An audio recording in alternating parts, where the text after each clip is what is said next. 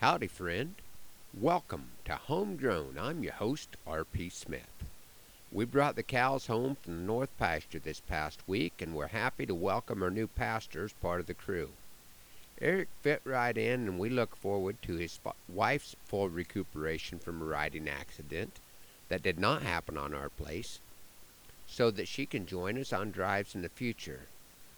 A crew of just 4 might have been a little thin, and we'd be glad to have a few more happy herders. I would again like to invite all of you to come up to Valentine this Friday, Saturday, and Sunday for Old West Days. This is the cowboy gathering where I got my feet wet in the world of Western entertainment, and I really appreciate the folks that have kept this event going strong for 24 years. Since I started this program with a mention of cattle drive and being short on crew, I'd like to share a poem that I am pretty sure I used at the first Old West Days. I call this one Johnny's Ride. It was sale day, fall of '85.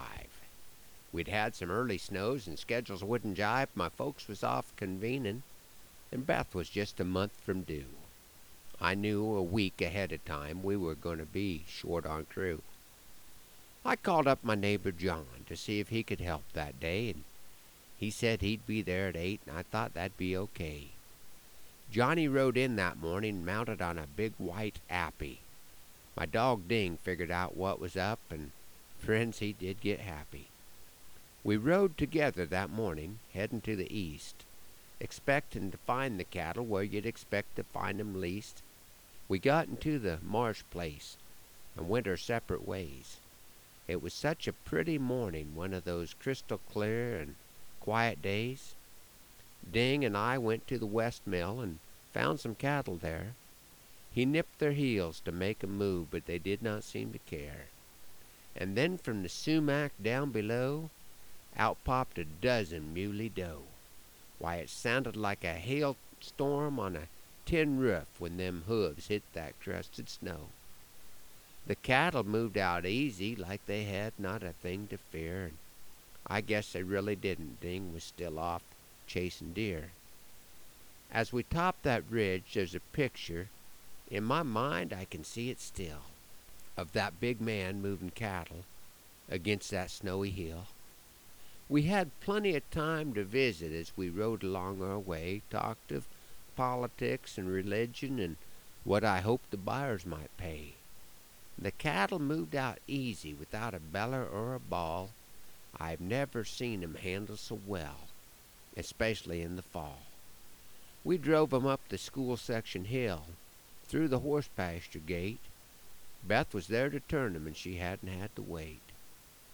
That was the last ride for my neighbor John, to find cattle where they roam, 'cause it was just a few months later when the Lord called Johnny home.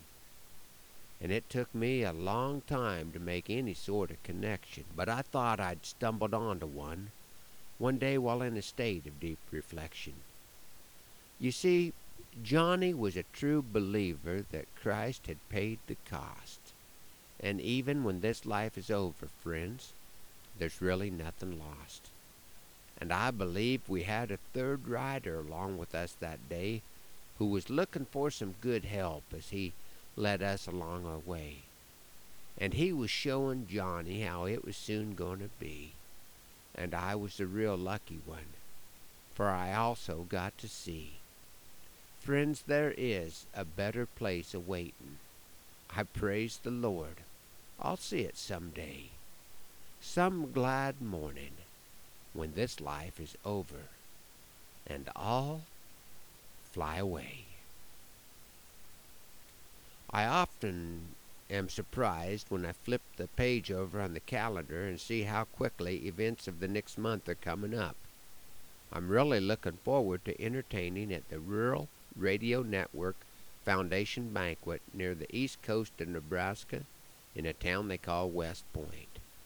The purpose of this banquet is to raise funds for scholarships to give folks that are already in our part of the world the training to find their place here and continue to be part of our communities.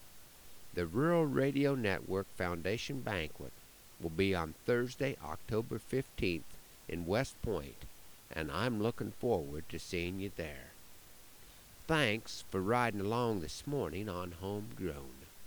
Hoping the Lord blesses you real good today, that He is raining on your place, and that our happy trails cross again soon.